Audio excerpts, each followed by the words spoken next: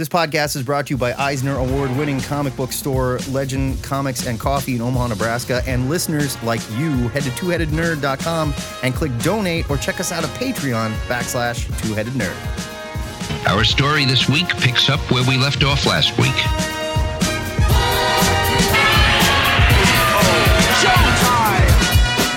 Broadcasting from the Ziggurat at Omaha, deep below the metro area, it is our pleasure to welcome you to episode 613, a completely made-up number, because there's been way more episodes of the show than that.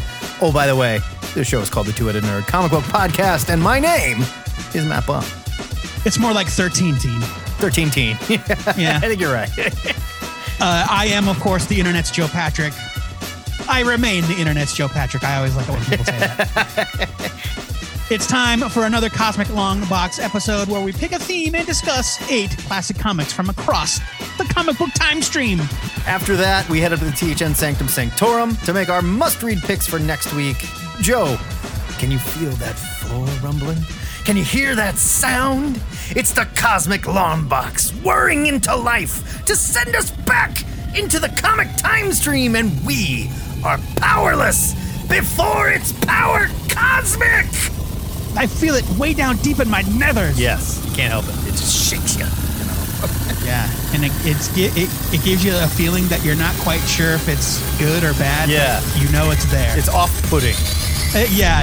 It gives you pause. Yes, and it's probably giving us cancer, too. Yeah, oh yeah, for sure. This week's Cosmic Long Box theme was The Other Guys, or The League of Substitute Heroes, not The Legion of Substitute Heroes. That's a copyright infringement. That's right. We'd never do that. We're talking about the heroes that stepped up to fill in while a major hero was indisposed, fired, briefly dead. You get it. Yeah. Now, Matt, who's your first fill-in hero? My first fill-in hero is James Rhodey himself, Mr. James Rhodes, the War Machine, who for a time was Iron Man. Iron Man 171 from Marvel. It's written by Denny O'Neil with art by Luke McDonnell, who's not a name that I remember. Luke McDonnell drew a large chunk of the John Ostrander Suicide Squad. Oh, okay. He's good. We'll talk about him in a minute here. Mm-hmm. Tony Stark is a drunk, and he can't be trusted to wear the Iron Man armor anymore. So, who do you get to strap on the suit? James Rhodes, of course, but he's about to run headlong into Thunderball, a member of the Wrecking Crew who, Joe and I discussed, the only genius amongst the bunch. The rest of them? Yeah. Morons. Yes. Morons. By the way, Thunderball is named because he has an enchanted wrecking ball with Asgardian magic. And how did he get that Asgardian magic? Turns out the Wrecker, who had an enchanted crowbar, held it up in the air during a storm, Back to the Future style, got struck by lightning, everybody touched the Wrecker, and they all got to share enchanted magic weapons. That's how it works. Yeah, why not? He's looking for his ex-wife in the most romantic place in upstate New York, Niagara Falls. Unlike Tony, Rhodey is nude under the armor. I mean, he's probably wearing his briefs. Come on. I don't know. He took his top off and there's nothing there. Thunderball finds his way to a research facility where he smashes his way in to be greeted in the weirdest way by female researcher Clytemnestra Irwin, which is quite the name. Yeah, those names. Woof. Clytemnestra, unlike the dude she works with, is not scared at all. She runs right out, and her plan is, I'm going to con this moron with my female wiles into digging me. He comes busting in and screams, "You're not going anywhere, any of you!" And she immediately says, "How about the party? I mean, you have come to invite us to a costume party, haven't you, huh, cutie?" Which is exactly what you say to an immortal, superpowered black dude with a wrecking ball that just busted through a wall. Now, Thunderball, he's just a supervillain with an enchanted weapon and super strength / invulnerability, trying to win back his wife by smashing his way into a research facility and talking mad shit about her new husband. I mean, we've all been there, right? Oh, yeah, if I had a nickel. He demands, get the news, get the radio. I want to make a statement. His statement, he stands up and says, "Rhonda Taddington," at least that was her name before she married that pig, Billy Leffingwell. I want to see her. I want a chance to convince her how wrong she is about me. And if I don't get it, now, to be fair, we've all been wronged. We've all been heartbroken. This seems like a bad way to go about it. That's all I'm saying. So after that, we get more of Clytemnestra's interesting dialogue where she reveals her plan via thought bubble where she says, sweetness and light are definitely not on the agenda. Thunderball's a binky bonker nutcase. Best I can do is get out of the way and hope to survive. That'll do it. No one else in this book, including Rhodey, talks like this. It's just Clytemnestra. So I don't know. Please stop saying her name. It's awful, right? I can't handle it. The idea of making Tony a drunk and taking him out of the suit was ballsy. It was David Michelinie and Bob Layton that wrote the Demon in a Bottle story that saw drunk Tony losing his job and James Rhodes taking over. While Rhodey can't match Tony's genius, he is a born hero and he's a badass that will find a way to win. I'll give O'Neill props for not writing Rhodey like Luke Cage in the pages of Power Man and Iron Fist, who at this point was still calling people jive turkeys. I love James Rhodes and these early. He was too busy celebrating the newly minted Martin Luther King Day with the Vision and Scarlet Witch. That's right. It's like, finally black people get a holiday. Thank God racism is cured. I love James Rhodes, and these early appearances that saw a black man putting on the armor really were ballsy and well drawn too. Like I said, I didn't know Luke McDonnell's name, but he is great here. Very classic, kind of Sal Buscema style, but with a more modern feel to it. This was the less remembered aftermath of the Demon in a Bottle storyline that is legitimately great. It's a wonderful intro to one of my favorite black characters. It's a bit of a wacky story. And of course, we had to have a black dude show up to fight a black dude, but I'm giving it a buy it. Hey, look, Tony's fought black dudes. I'm not saying he hasn't. It is what it is. You fight who you got to fight. I guess. But this is not Rhodey's first appearance, obviously, but this is the first time him getting the spotlight. This is the first time he put on the Iron Man armor, though, right? Yeah. This is the first Tony Rhodey as Iron Man. We'll talk about another replacement hero that gets the job and sucks so bad at it later. Rhodey's pretty good from the get-go. He's not bad. He puts the Iron Man armor. He's like, all right, I think I got this. He can fly around. You know. I've seen Tony do this a million times. I got my smart friend telling me how it works. Sure. This was super fun. The names are ridiculous. Thunderball's plan is idiotic. Yeah. Like his Clytemnestra. I believe it is Clytemnestra.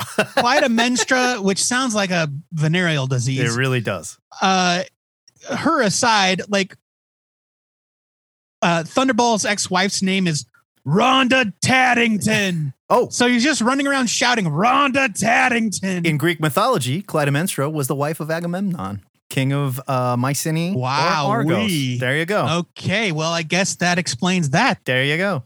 But yeah, you know what? This is, obviously a very historic story, and it was really cool to see. Like, I've never read this. It was cool to see for the first time Rhodey coming into his own as Iron Man, which puts him on the path to later becoming his own hero.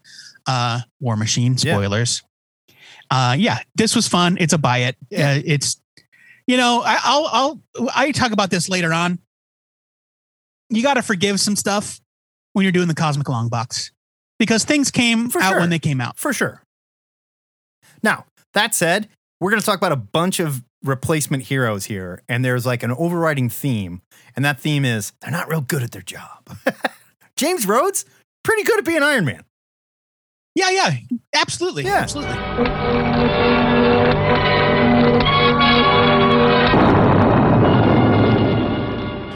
My first review is of Captain America number 350 from Marvel Comics. It came out in 1989. Speaking of a replacement hero that's not very good at his job. Well, I mean, he was good, which is why he got chosen. The secret plot behind Steve Rogers being replaced as Captain America is finally revealed as his greatest foe makes a surprising return. His stand-in goes off the deep end, and he finally regains his rightful place as the Sentinel of Liberty. The story is from the legendary run of the late Mark Gruenwald, and it is goofy as hell. Oh, man. And wordy as hell. It's true. The Red Skull, who escaped death in a cloned body of Steve Rogers, has turned from fascism to capitalism and politics, truly embracing the American dream in an attempt to destroy it. Well, he's still a fascist, though. I mean, like, he goes into it, and he even, like, jokes, like, how easy it is to twist capitalism into my version. He's gonna use our own beliefs against us. There were a couple panels that I almost tweeted out and was like, it's strange how close this is to how the GOP thinks today. Boy. Naturally, he's the one that orchestrated Cap's fall from grace, forcing Steve to adopt the imaginatively named identity of the Captain. Meanwhile, Cap's replacement, John Walker, is recuperating in the hospital after getting his ass beat by the Flag Smasher. Walker has been rapidly losing control, going so far as to commit murder, which was part of the Skull's plan to discredit the name of Captain America all along. Now it's all come to a head, and it's time for Cap versus Cap for all the marbles. Gruenwald definitely has a knack for Steve's character, and his nobility shines through despite having adopted a different role. He has Walker make a turn from legit crazy to dedicated patriot in record time at the end. Don't forget, like, homicidal legit crazy. Yeah, right. Yeah. I mean, I thought I covered that when I said commit murder. Yes. But I mean, like, he kills a bunch of people. It's not like he accidentally beats one person and they die. No. Kills a room full of people. And this is after he killed a couple other roomfuls of people. Right. Prior to this story, he beat at least one villain to death. Yeah. And then in this issue, he definitely kills an entire room full of henchmen. But, at least it gets Steve back where he needs to be, and it sets Walker on his path towards becoming the U.S. agent. I go years without thinking of artist Kieran Dwyer, who fell away from mainstream comics years ago. But his work in this issue is fantastic. He's got a really unique, dynamic style that lends itself really well to classic superhero comics. The rest of the issue is full of content, including a backup story by John Byrne explaining how the Red Skull got his new body. Which pretty slick. That happened fast. Courtesy of Arnim Zola, Yeah, and it's like, we got to get this guy a new body. All right, hold on. There you go. Yeah. I'm not going to read this line because I just mentioned it in the last review. Captain America 350 is what it is, but I had a blast reading it. It made me want to dive into the rest of Gruenwald's run. I'm giving it a buy it. In the same way I gave Iron Man a buy it. Like, it's weird. It's silly. The dialogue is strange, but I had fun. And the art is great. I won't apologize for this at all. It's a huge buy it. This is rad Captain America, featuring like 7 different dudes in weird patriotic outfits. No, they were all like different. There was like Ultimatum, the Watchdog, like they were all different shitty secret spy agencies. I'm talking about Cap in the black outfit, Johnny Walker in the Cap outfit, and then you've got Battlestar, John's sidekick. Right, he was like his Bucky, and they're talking about Super Patriot and like all. It's crazy. Yeah, left winger and right winger who he burned alive and left for dead. Who are very dead. Like the issue before. No, they survived. They survived. Oh, they survived. But he definitely left them for dead. Yeah, the issue before this, John Walker fucked up bad. Like really, really bad. Not just that, lost the shield bad. He lost the shield and Cap recovered it. In a hospital bed, like all tied up. And he's mad at the dude that like saved his life. He's like, you should have left me alone. I would have been fine. Yeah, you didn't have to call Captain America to help me. No, John, you would not have been fine.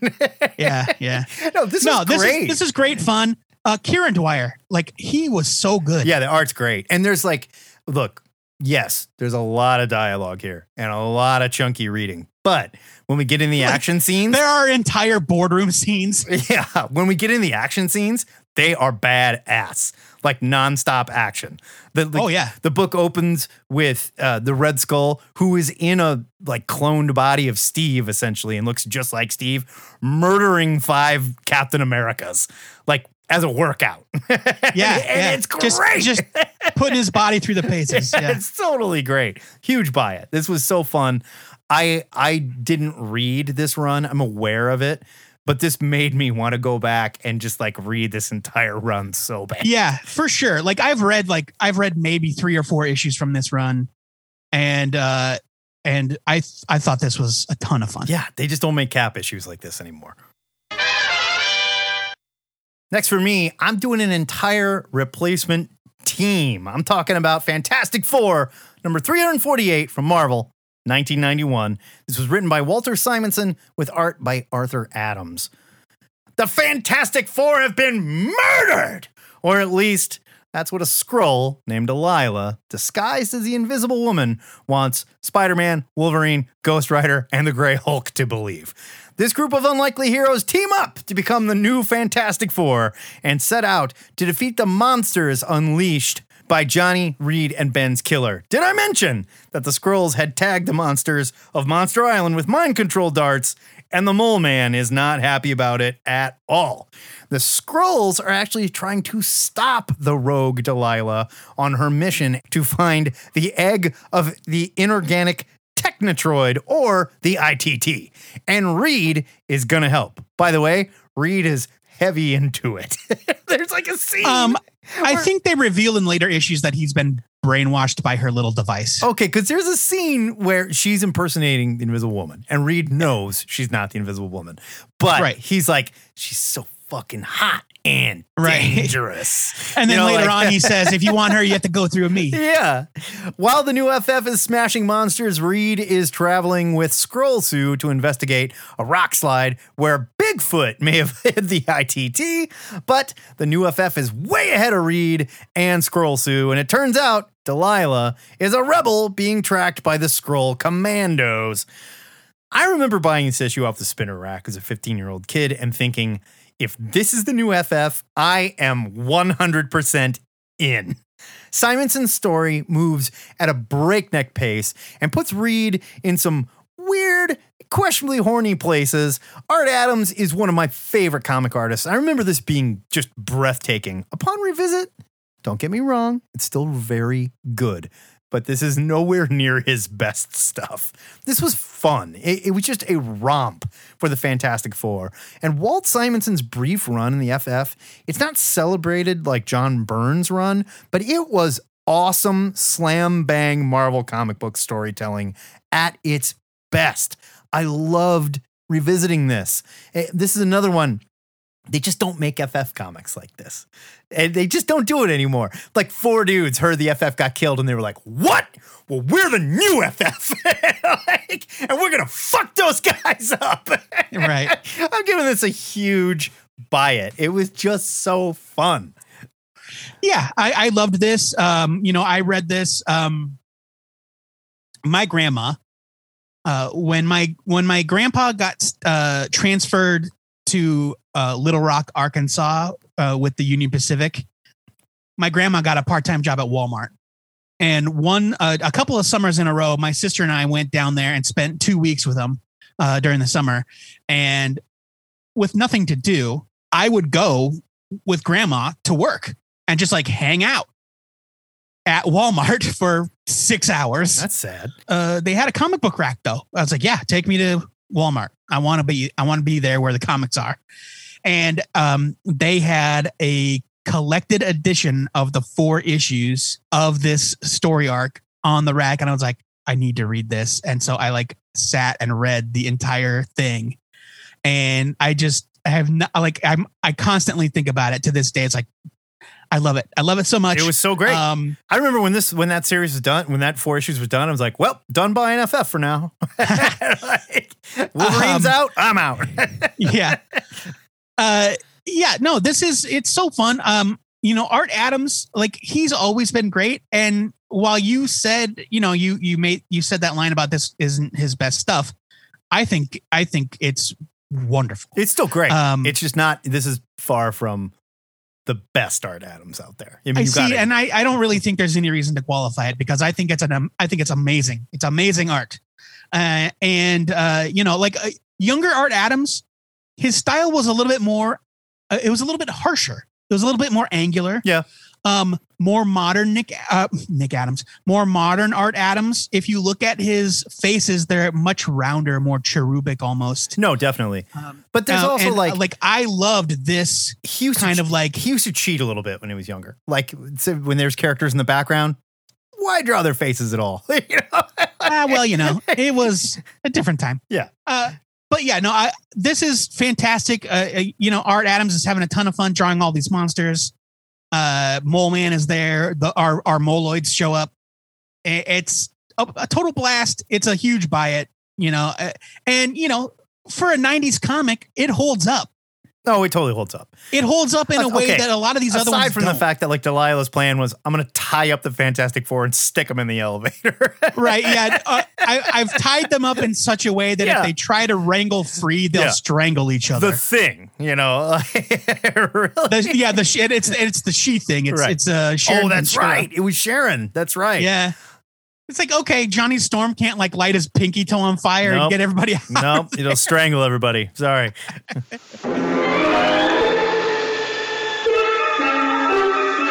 To the great halls of celestial Asgard, a royal voice is raised in protest. Next up for me is Thor, number 433. This is also from Marvel 1991. The Odin son has been banished and stripped of his power after killing Loki, and his spirit has been stolen away by nefarious forces. Now Thor's friend and former host Eric Masterson is the new god of thunder. And after a disastrous first battle against Ulik the Troll, Eric decides it's time to stop pretending to be the real Thor and do things his own way, damn it. Which is funny because I remember reading other comics that weren't Thor where he was clearly pretending to be Thor.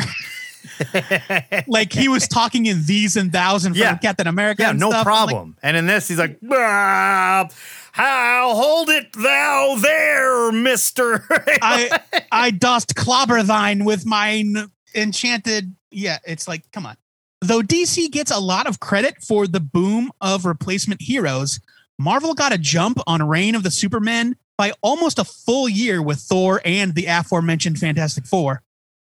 Longtime creators Tom DeFalco and Ron Frenz deliver a completely cheesy and bombastic tale about a new hero finding his footing, and there's a charm to it, but it feels dated even for 1991. Oh, God, yeah.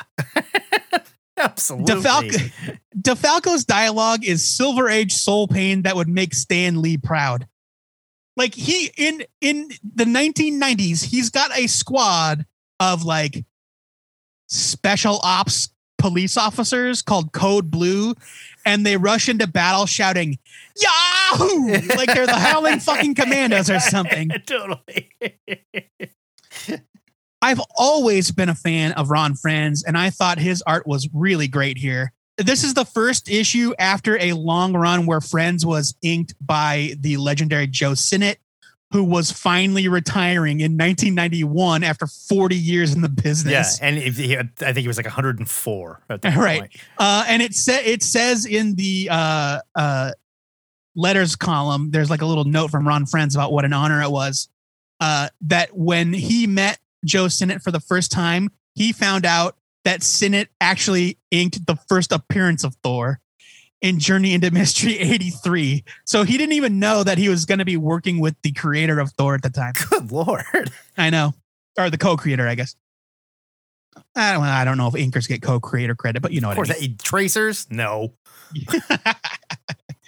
Thor 433 is definitely an early 90s comic with early 60s dialogue. And though I did get some enjoyment from it, there's a reason people don't really talk about this era of Thor much these days. Except for our friend Ora McWilliams, who loved Thunderstrike. Okay, I was going to say. Loved different, Eric dude. Masterson. That is different.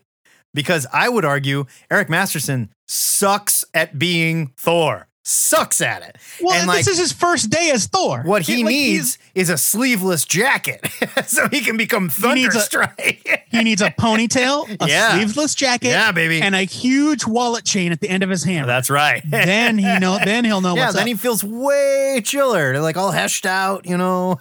Yeah. I'm gonna give this a skim it just because like it's so cheesy. It's so cheesy. Yeah, it's a skim it for me too, and look, this isn't good. This just isn't good. And I don't like this look of Thor with the mask and everything. And they really ham up the like, oh, he's not Thor, but he's doing his best. You know, like, I was just writing my review of the Wonder Woman issue that I'll be talking about in a few minutes. Oh boy. Who has a paralyzed friend in the hospital due to a supervillain attack.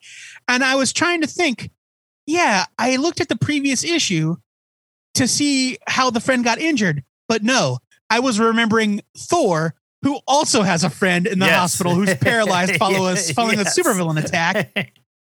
It's like, Jesus Christ. Hell's going around. Yeah, not to mention the fact that like Eric's like, man, these Thor clothes just aren't working for me. I'm going to go see a tailor and have him make me a Thor outfit and be like, you're going to be quiet about this, right? Like, oh yeah, don't worry. Well, he showed up as Thor. He shows up as Thor dressed like the Terminator. Yeah, but he's not talking like Thor at all. He's talking like a dude that's just like walked in off the street. It's like, hey, my Thor costume sucks. Can you help me out here? I don't know. He's using the short-lived Thor alter ego of Sigurd Jarlson. That's right. I don't care about this Thor. I don't care about Eric Masterson. There is a soft spot in my heart for Thunderstrike because it's so stupid, and part of me secretly loves the Thor core. But that's for a different time. When they tried to give Thor the Green Lantern treatment. But we'll talk about that later, I'm sure. Skim it from me. Next up, I got a comic book with 2 replacement heroes. Green Lantern, number 76 from DC. The year was 1996. This was written by Ron Mars with art by Paul Pelletier. Hard Traveling Heroes was a celebrated storyline written by the aforementioned Denny O'Neil and Elliot McGinn back in the 70s, featuring Hal Jordan and Oliver Queen on street-level adventures. But in the mid-90s, Hal had become Parallax, and Ollie, well, he was dead. The two were replaced by Kyle Rayner, the masked Green Lantern, and Connor Hawke, the Buddhist monk son of Ollie, who were about to set out on a road trip of their own. Kyle is dealing with some daddy issues of his own after seeing Graven, the youngest son of Darkseid, railing against his father in the last issue. There's even some kind of like touching moment where Kyle's like, hey, that poor Graven kid, he sure had it rough. Never had a good father figure, that Darkseid. Yeah. Let me tell you a little bit. Graven is a bad guy, right? Let me tell you a little bit about Graven real quick. Graven shows up in the pages of Green Lantern, having never been mentioned before. Yeah. As the bastard son of Darkseid, aren't they all? I mean, yeah. Is there like anybody or like Darkseid's wife? There's like a legitimate son of Darkseid. Right? No. Graven has his dad's like rocky dark skin, which, you know, of course you might as a descendant of Darkseid. He also had a luscious, Jerry curl mullet. That's right. It was like kind of a metal mane, though, like sort of a hair metal mane. To me, it looked like it was like full of soul glow from Coming to America. I mean, okay, but I'll give you like he was letting his soul glow. I was seeing like a Nikki Sixx kind of thing. He looked like sexual chocolate. And then also he crippled Jon Stewart. What an asshole. Yeah, it was a whole thing. Kyle is searching for his dad, and Connor's buddy, Mark Maron lookalike Eddie Fires, is on the case. Yeah. So Kyle and Connor are off on the road to Nebraska to find Kyle's dad. Now, Kyle never misses a chance to summon a busty babe. And by the way, he is crazy horny in this. And Connor is basically asexual. He was raised in a monastery and he's not really interested in sex, let alone women. Unlike their fathers, who dealt with drug dealers and all manner of street crime. Racism, you know. In this first issue, the two run into a good old small-town cop judging big city boys who just want to hump the sheriff's daughter. And they proceed to beat the hell out of the cops. It sounds like I'm going to bury this comic, but there is so much heart here in dealing with Kyle and Connor's daddy issues. Peltier's art is fine with some moments of brilliance, but his best work would be later on when he's working with Jeff Johns on Aquaman in the 2010-2011 series. I love this run of Green Arrow and Green Lantern so much. And both of these replacement characters have a very special place in my heart. Is this great comic booking? No. But is it fun? Yes. And I'm giving it a buy it. I love these characters. I love the Ron Mars run of Green Lantern, and I've been a fan of Paul Pelletier forever. He had a series of backup stories featuring the Pantheon, which was the weird organization that the Smart Hulk joined during Peter David's run. Like pre-issue 100 of the Incredible Hulk. Yeah. Or not pre-issue 100, pre-issue 400 of the Incredible Hulk. Yeah, so I've always loved him. He also did a bunch of work for Malibu Comics. That's where he kind of got his start. And it's weird. Gosh, how many reviews in are we so far? 1, 2, 3, 4, maybe 4 or 5. Maybe? And they have all been horny as hell. Kyle is problematically horny and comes right out and says it. He's like, look, man, I like beautiful women. I'm not going to apologize for it. That's why I summoned this Green Lantern jet that we're both sitting in flying in Nebraska. And the pilot, super hot. It's got huge knockers. Right. She's wearing a flight jacket with obviously no shirt on. Yeah, what are you trying to prove, Kyle? That's my question. Yeah. Like with the exception of Thor, all of these books have featured somebody just pretty much to get laid. Yeah. Kyle is crazy straight and he wants you to know it. Yeah. He's just like, look, man, I got a dick and I know how to use it. If anybody here is not gay, it's totally me. Just say it. Okay, Kyle. Yeah, we get it, Kyle. Okay. But no, it's like you say, for all of that, there's so much excellent character stuff. Yeah, definitely. And like I really liked the journey that Kyle goes on to find his dad, and when you end up finding out what happened to his dad, it's kind of a bummer, you know? Yeah. I don't think he actually finds out until Judd Winnick's run, but I don't think they needed to call this Hard Traveling Heroes 2, you know, like I mean, it's the first time the two teamed up in just do it. You know, their ongoing just make books. it a spiritual successor. It is a spiritual successor. It's written right on the cover. So. Well, I think it says Hard Traveling Heroes: The Next Generation. Regardless. But that's right up there with Blues Brothers 2000. Okay. Sure. No, I loved this. It's a buy it from me. I think the art's great and the story is great. And yeah, Kyle just digs chicks, man. Horny dude. What are you gonna do? It's like he says, he's a man in his early 20s. I like pretty women. Okay, Kyle, I guess. Like no uglies, no fatties. You know what I'm saying, right? Right. Yeah. Easy, Kyle. Jesus. Meanwhile, at the Hall of Justice. Next up for me, oh boy, is the previously mentioned Wonder Woman. It's issue number 93 from DC Comics. It's from 1995. There are 90s comics, and then there are 90s comics. Yeah. Wow. Wonder Woman 93 swings wildly in the direction of the latter. It's just a few guns and pouches away from burying the needle. Yeah, this one's so guilty. So guilty. It's just crazy. There's nothing wrong with the story per se, outside of some dated dialogue from writer William Mesner Loebs. Diana has lost the title of Wonder Woman to Artemis in the ancient Amazonian contest. Spoilers. It would later be revealed that the whole thing was orchestrated by Diana's mom, Hippolyta, because of a prophecy that Wonder Woman was soon going to die in battle. And because Hippolyta was a bitch. At the time, she was a huge bitch. Right? Double spoilers, it totally came true. Sorry, Artemis.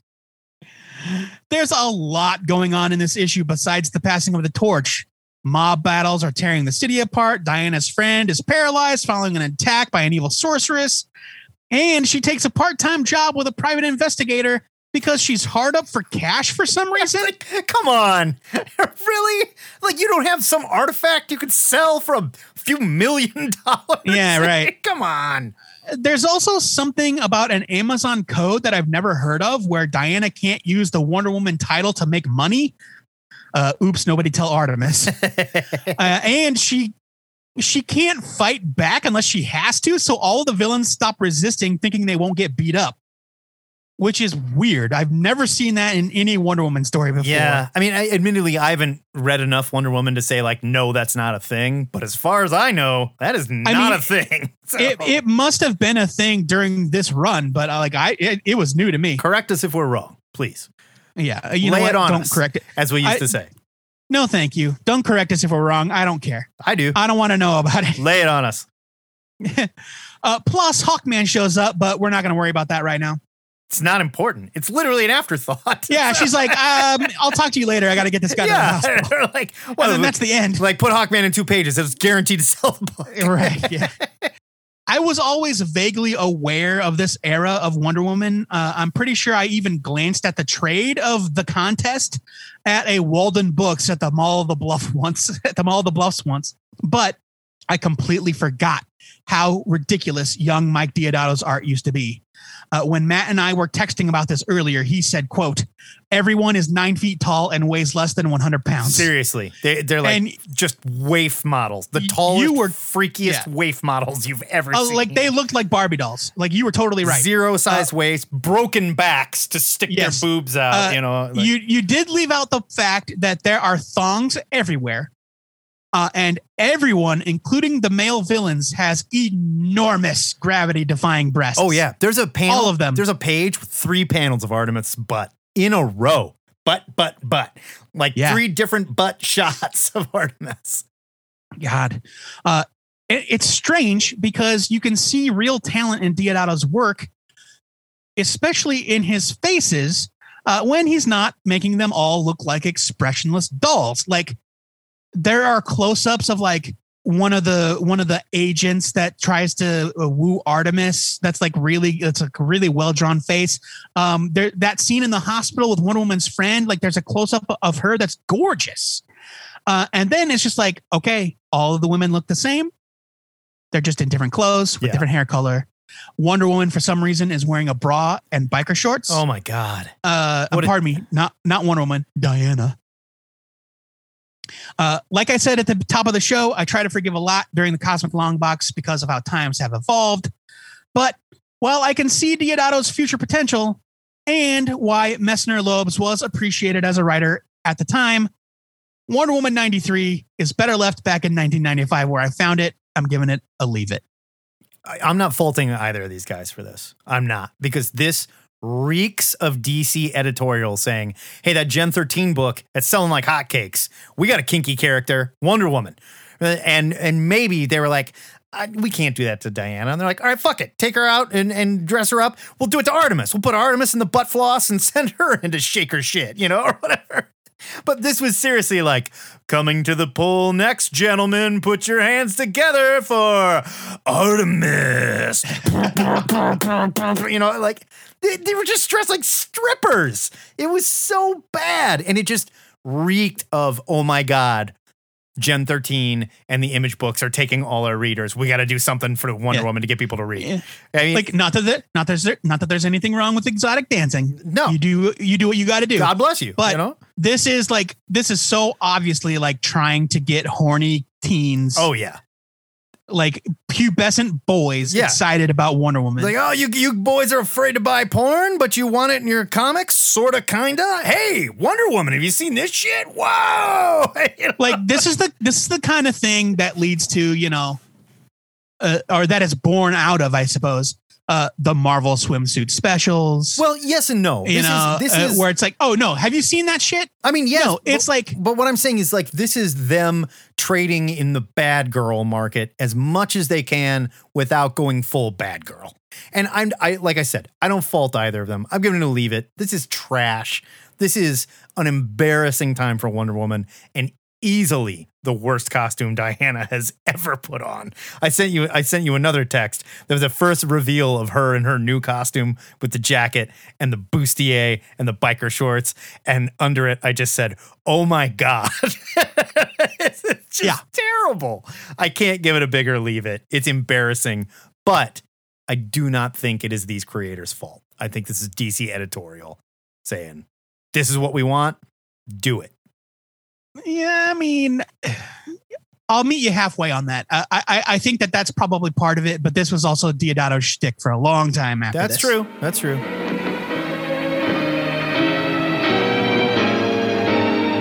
This one makes me tired just thinking about it. Next up is Sensational Spider-Man #3 from Marvel. It was 1996. This was written and drawn by Dan Jurgens with inks by Klaus Janson. Where to even start? Ben Reilly was a clone of Peter Parker, created by the Jackal back in the 70s in The Amazing Spider-Man number 149. Now, at this point, they want Marvel, we'll say, want you to believe yes, that Ben was the actual Peter Parker and Peter Parker was the clone. And holy shit, did fans hate it. It was all part of a ridiculous plan by Norman Osborn. But here we are. Peter Parker got in a fight with Ben, beat Ben to near death, threw him into a smokestack where Ben was rescued by the Jackal, who switched his body out with a skeleton. And now Ben Reilly has that skeleton in a web backpack. And he's going to the Avengers Mansion. They're shacked up in Janet Van Dyne's place right now because Avengers Mansion got blown up recently. By the way, I did not recognize any of these Avengers when I saw them. Because that's Giant Man. But everybody was in a very 90s costume at the time. They're in their 90s outfits. Yeah, I think the Hawkeye costume, the only reason I knew it was him because he had arrows. I was like, who the hell is that was Hawkeye. There was also, I think, there's a guy with a mullet and no beard. I think that's Hercules. I couldn't even tell, honestly. And then the Black Widow's next to him. But first, Ben needs to stop by Ravencroft Asylum, where Cletus Cassidy, a.k.a. Carnage, has escaped. On top of that, Hank Pym's tests show that the skeleton is Spider-Man. That's the best part. They do the test. They're like, whose body is this? We got to know. And they're like, oh my God. They don't say it's Peter Parker. They say it's Spider-Man. Yeah, it's weird. It's weird because they make a point of Hank saying, I've had the computer model go ahead and fill in the costume over the body. Yeah. And they're like, it's totally okay. This is totally Spider-Man. What does that mean? Which of course is which is cool with Ben Reilly, but wouldn't they think that he's trying to identify the body? Right. What does that even mean? Yeah. Jurgens draws the most homely MJ I have ever seen here. Excuse me, she's pregnant. She's with child. She's also dressed like someone's grandmother. But his art is on point with helps from Klaus Johnson on inks. This was some fast and loose Spidey storytelling back in the day, with creators going nuts on this clone bullshit. And like I said, the fans hated it. And several of the creators totally admit that this just spun out after a while and left them asking questions like, so if Norman Osborn was behind this whole thing, why would Norman have let his own son die and let all this shit happen? Yeah. And several characters, carried out who turns out they weren't even Spider-Man at the time. There's so many problems with Ben Reilly actually being Spidey. We don't even have time to go into it in the next 3 episodes of this show. Although I am working on Joe on changing our format yet again. But regardless, I never read any of the Spidey clone lunacy, but I gotta say, I am intrigued, to say the least. Oh, geez. This shit is ridiculous, and I kind of need to know more. I'm giving it a buy it. Wow. Okay. I didn't see that coming. It was just so bonkers. You told me that you hated it. It was so fucking bonkers. I ended up reading this whole 4-part storyline just going, what is happening? Wait, doesn't this storyline also... no, that might be later. Ben Reilly becomes Carnage in this story. Yeah, but there's another story that I'm mixing it up with where the Silver Surfer gets possessed by the Carnage symbiote. That's a different story. Yeah, not in this one. Yeah. My favorite part of this issue, outside of everything, is Ben Reilly in costume comes across a mugging victim on his way to. I don't know. I don't even know where I think he's going to Ravencroft. I think he's. Oh no! You know what? He's talking to Peter in the car. I think. Yeah. They're on their way to the Avengers compound. Or he's having a flashback. It doesn't fucking matter. And Peter's just like, "Yep, I'm not Spider-Man. That's crazy." I know. He just totally accepted it. He's like, well, I mean, you have to remember that this all came out of dozens and dozens of titles with spin-offs and spin-offs and spin-offs. Peter's also depowered at this point. Yes, there was a mini series called Spider-Man: The Final Adventure where he loses his powers. Okay. But they leave it on a cliffhanger, or they leave it in such a way that his powers can be restored. And that was because while the original plan was to have Ben replace Peter as the original, Dan Jurgens was like, no, this is bullshit. The fans hate it. You can't do this. and he convinced them. He convinced the editor, like the powers that be, they're like, you're right. We have to bring Peter back. So by the time this came out, they were already planning Peter's return. Yeah, this is just like the Batman Azrael stuff we talked about, where like they got into it. But that we always knew was temporary. Right. You know what I mean? But they had plans to do it for a while, and the fans hated it so fucking much that they were like, never mind. Sorry. But so there's a lot going on here. There's there's the skeleton. My friend Jeff there's Heater the was reading this like weekly and hate reading Spider-Man and like would throw it down when he was done and just be like, fuck. I just hated it. And I loved it at the time. But yeah, so you've got the skeleton, you've got Ben Reilly, you've got depowered Peter in his sedan, you've got Grandma Mary Jane, and you're right, she does look like a grandma. My God, she looks terrible. You've got the Avengers and their this ridiculous DNA testing machine, which is on par with the hospital. Totally. The hospital and Vision and Scarlet Witch that can siphon life force. Right. Like every hospital has one. But my favorite ridiculous part is Ben flashing back to finding a mugging victim. And he says, oh, no, you're him. Get away from me. You're him. And Ben's like, no, what are you talking about? I'm not him. And he said, no, his face was red like yours. And he had glow in the dark eyes. And Ben, who has been Spider-Man for 5 whole minutes, goes, must have been Carnage. Yeah, he's like, oh, you mean Carnage? No, I'm not Carnage. What, Carnage has escaped? Yeah. Like, okay, first of all, how do you know that? Second, that's what you go to. And third, you know that means Carnage has escaped and is on the run because this dude said it. Right, yeah. And also, there is the subplot about Ben's girlfriend, who happens to be the daughter of the burglar that killed Uncle Ben. Oh, God, I forgot about that. Yeah. Yeah. And that's another thing, like while they're in the Avengers mansion and they're like analyzing the skeleton that turns out to be Spider-Man in quotes. Peter is, it's like, puts the picture into he's photoshopping the image. Yeah, he's like, I'm just going to stick this in this picture enhancer over here. And see, oh my God, is that who I think it is? Yeah. It is super crazy bonkers. But I loved it at the time. I loved Sensational Spider-Man. I love Ben Reilly. It's a buy it from me. I agree that the art is great, and I'm not normally a fan of Klaus Janson as an inker. But I want to really briefly mention the history, because we were texting back and forth about how silly this was last night.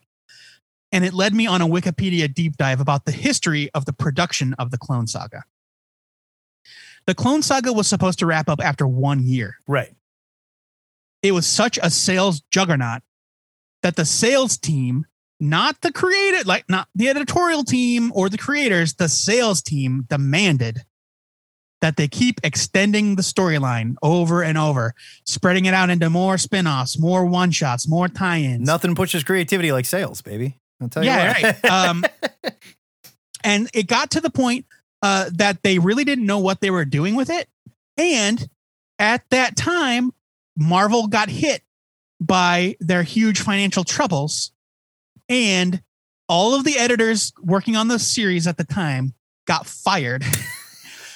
And they split up all of the Marvel properties into individual offices. So this is where we got an era where like there's a separate X office, there's a separate Avengers office, there's Daredevil and the Hulk and Doctor Strange, they were like on the edge, right? That was their like little tagline. And nobody talks to anybody, nobody meets, don't worry about it. Yeah, right. Yeah, exactly. We're all in separate universes.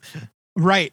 And so like they changed, like they kept changing midstream.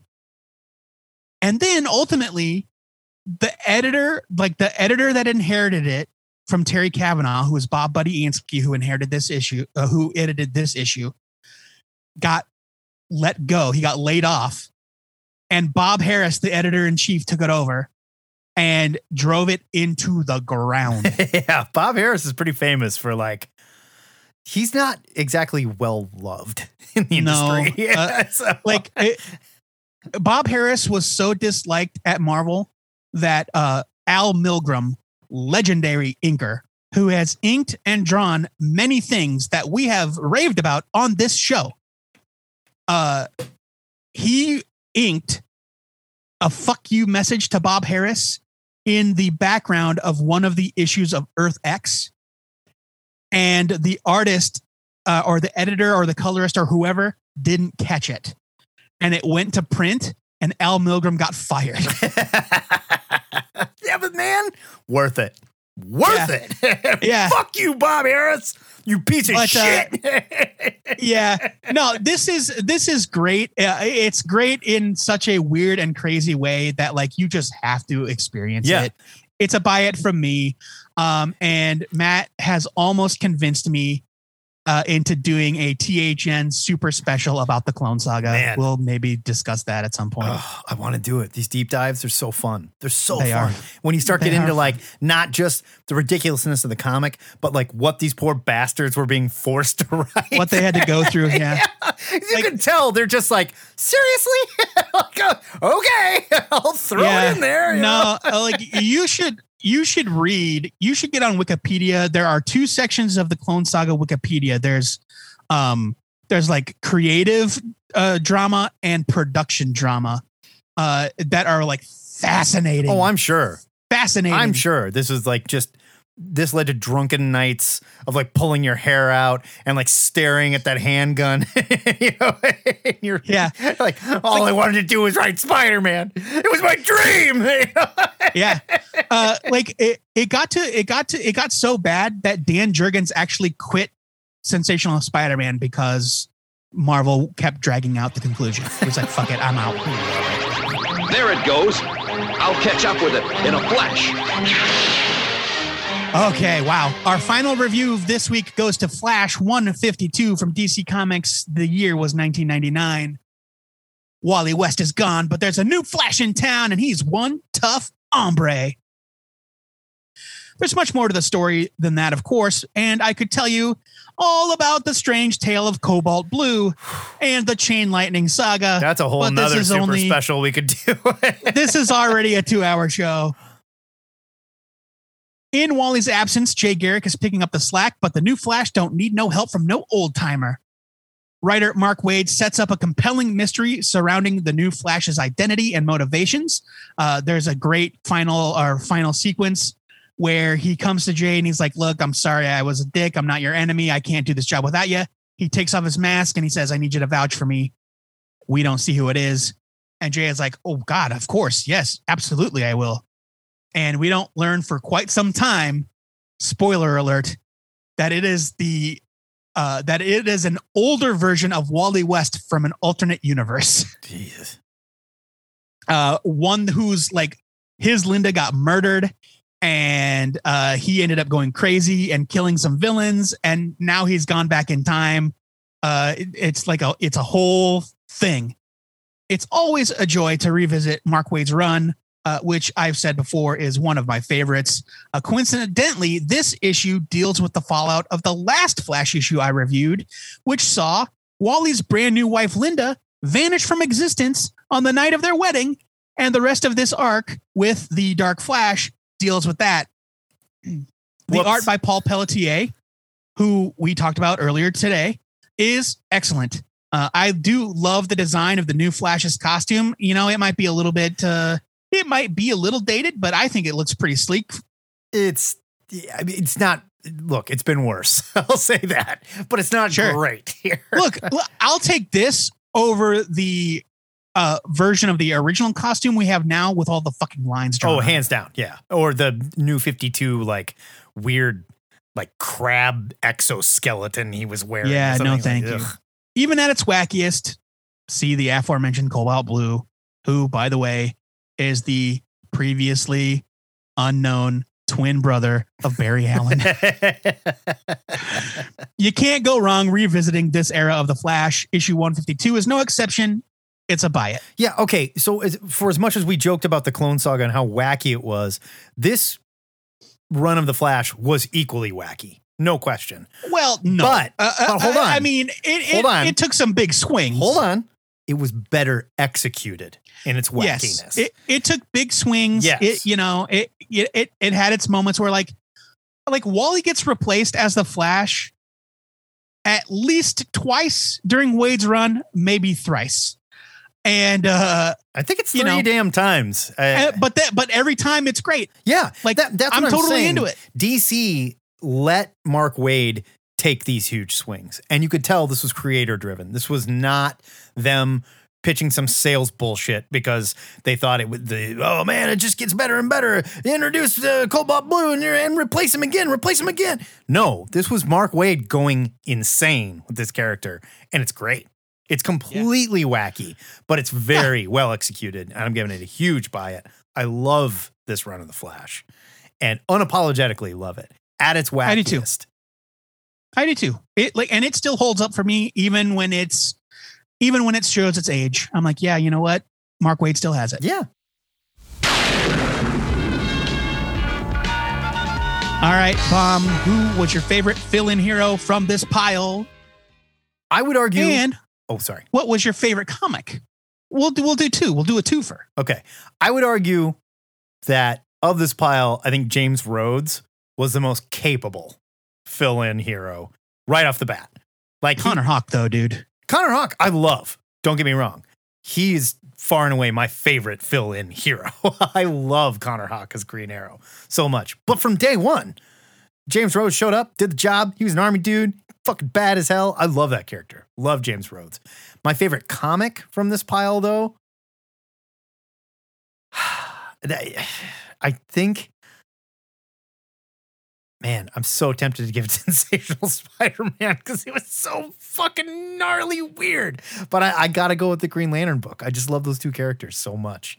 I love Kyle. I love Connor.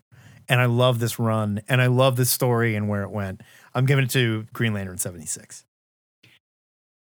See, and I thought you'd give it to Captain America, but it's great. It's great. I just don't feel as much for that Cap. Yeah, no, same. Like I don't have a connection to it because I didn't read it as a kid. Yeah, and I would like to revisit the Grinwald Cap stuff. Definitely. Right. Yeah. So my favorite replacement hero in this batch is I think it's going to be Rhodey. As my favorite replacement hero, but my favorite comic, I'm going to actually give it to The Flash. I'm giving it to Flash 152 just because like it was such a huge mystery at the time. I was just like, I have to know. Yeah. I have to know who this Flash is. I can't believe you didn't say Wally was your favorite from this pile. Come on. Well, just say it. You love it's not Wally. really, but it's not really Wally. Okay. He's a different. All right. His name is Walter. Actually, his name is Walter West. This was Walrus West. Walrus West. Walrus West. Yeah. There's Walter, and then there's Walrus is the Wally we love. Yeah. But yeah, I just revisiting Wade's run, specifically this mystery.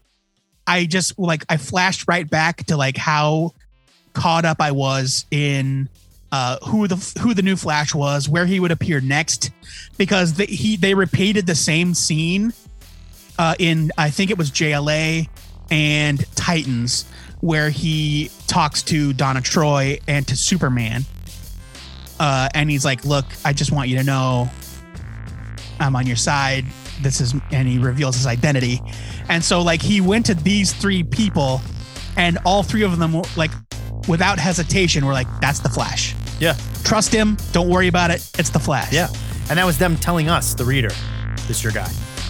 Yeah. This is your guy. And I loved it. About 10 years, we're going to now. yank your guy right out from under you guys, and give you the old guy back. And then we're going to go shit directly into the guy that you love's mouth. Over and over and over again. Yeah. Deal with it.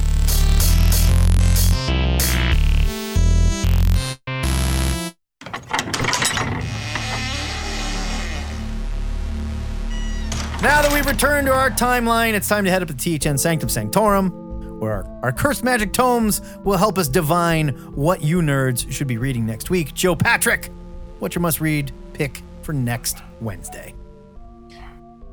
Next week, I can't wait to read Nightwing number 78 from DC Comics. It's written by Tom Taylor with art by Bruno Redondo. It's 32 pages for $3.99. Here is your solicit. Nightwing is back, and his drive to keep Bloodhaven safe has never been stronger. But his adopted city has elected a new mayor with the last name Zuko. Not good if you know that name. When Nightwing enlists Batgirl's help in investigating the politician bearing the same name as the man who murdered his parents, she unearths details that will shock and fundamentally change the hero. There's a little bit of thing about how great the creators are, and I agree that they are. I have been dying for Nightwing to be good.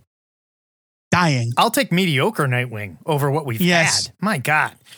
And I am so I have enjoyed so much of what Tom Taylor has done to revitalize characters.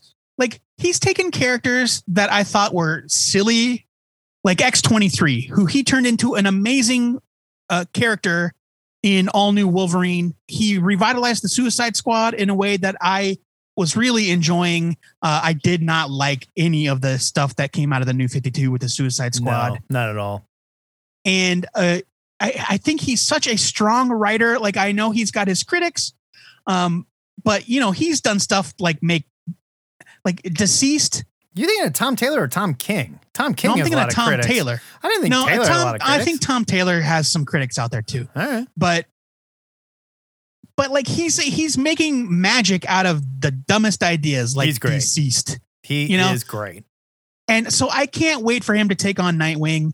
I love Bruno Redondo, who was his artist on Suicide Squad. Welcome back, Dick. Yeah, I want to enjoy Dick Grayson again. I need that dick. They're going to give you that dick. Don't worry. give me that dick.